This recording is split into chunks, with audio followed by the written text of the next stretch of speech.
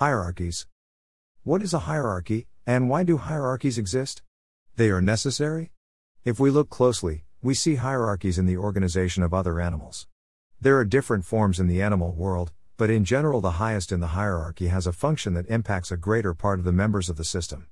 There are hierarchies of power and sexuality that ensure the survival of all, and with variations, this is carried out in an instinctive and balanced way, even in the fighting and hunting of other animals.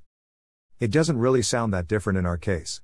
Reviewing history as far as we can, we find in people a development that we could call similar: fiefdoms, kingdoms, states, organizations, all based on a central figure, and his family, whose influence extended territorially. The first positions of power seem to have been won by force. Then there were variations of it, building a good army and being a good strategist, maintaining an acceptable level of security and contentment in his subjects, while reaffirming his position with his assistants, etc. We could see it as a basic root: a king, assistants for the organization, an army, an armed wing whose cohesion came from serving the king, and a code that allowed it to be of use and protection to the population, and a general population dedicated to various activities. Even animal emblems were used as symbols of the function carried out by those who carried them, and continue to be symbols of identity for positions, countries, groups, and even soccer teams. There are still royal families as a symbol of cohesion and identity for a region or culture. Today, there are several systems of government, but all include central figures for the organization, even though now they are renewed every certain period.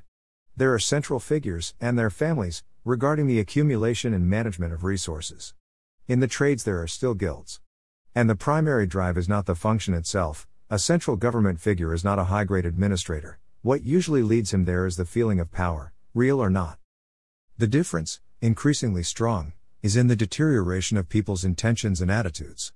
Kings used to be aware more or less of how they were supported by their population and had to take care of it in a certain way. The king's officials clearly felt that they were sustained by the general population and had to fulfill their role in an acceptable way for it to survive and be expanded or preserved. The guilds protected the profession to fulfill its function for benefit of all.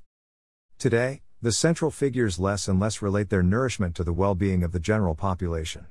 Officials and guilds no longer feel anything towards those who sustain them, and have discovered that you can bend and change wills based on controlling the narrative and with gossip and rumors, etc. Courtiers living off intrigue and appearance have become the majority of politicians today, and their assistants have become those who are comfortable with them and their narrative, and who will turn against those who truly sustain them when their superiors turn their back on them, unable to accept that they were not seen as one of them. The great deterioration that we observe today is rooted in a general lack of group conscience and cohesion, of mutual support without ignoring any of the parties. This attitude that we cannot avoid and grows and is increasingly blind and, let's say, suicidal, as if our instinct let go of our hand and let us decide to be balanced in our relationships and survive or not, provokes every time more confusion. Hierarchy is the level of extension of the impact of your actions, and people could be blind to our responsibility. People's actions have the potential to impact other animals en masse, also plant nature and even inanimate nature, climate change, and since those layers support each other, this comes back to us. Are we doing it to ourselves? Are we mishandling our influence over everything else? Or do we prefer to think that we have no influence and are at the mercy of the elements around us? This is a central issue to ponder in the short term. If we postpone it and continue thinking only of our immediate and strictly personal satisfaction, the deterioration can only advance until the illusion of security for almost everyone disappears. Perhaps ultimately for everyone. But that would already be an extreme scenario, worse than any horror lived or imagined.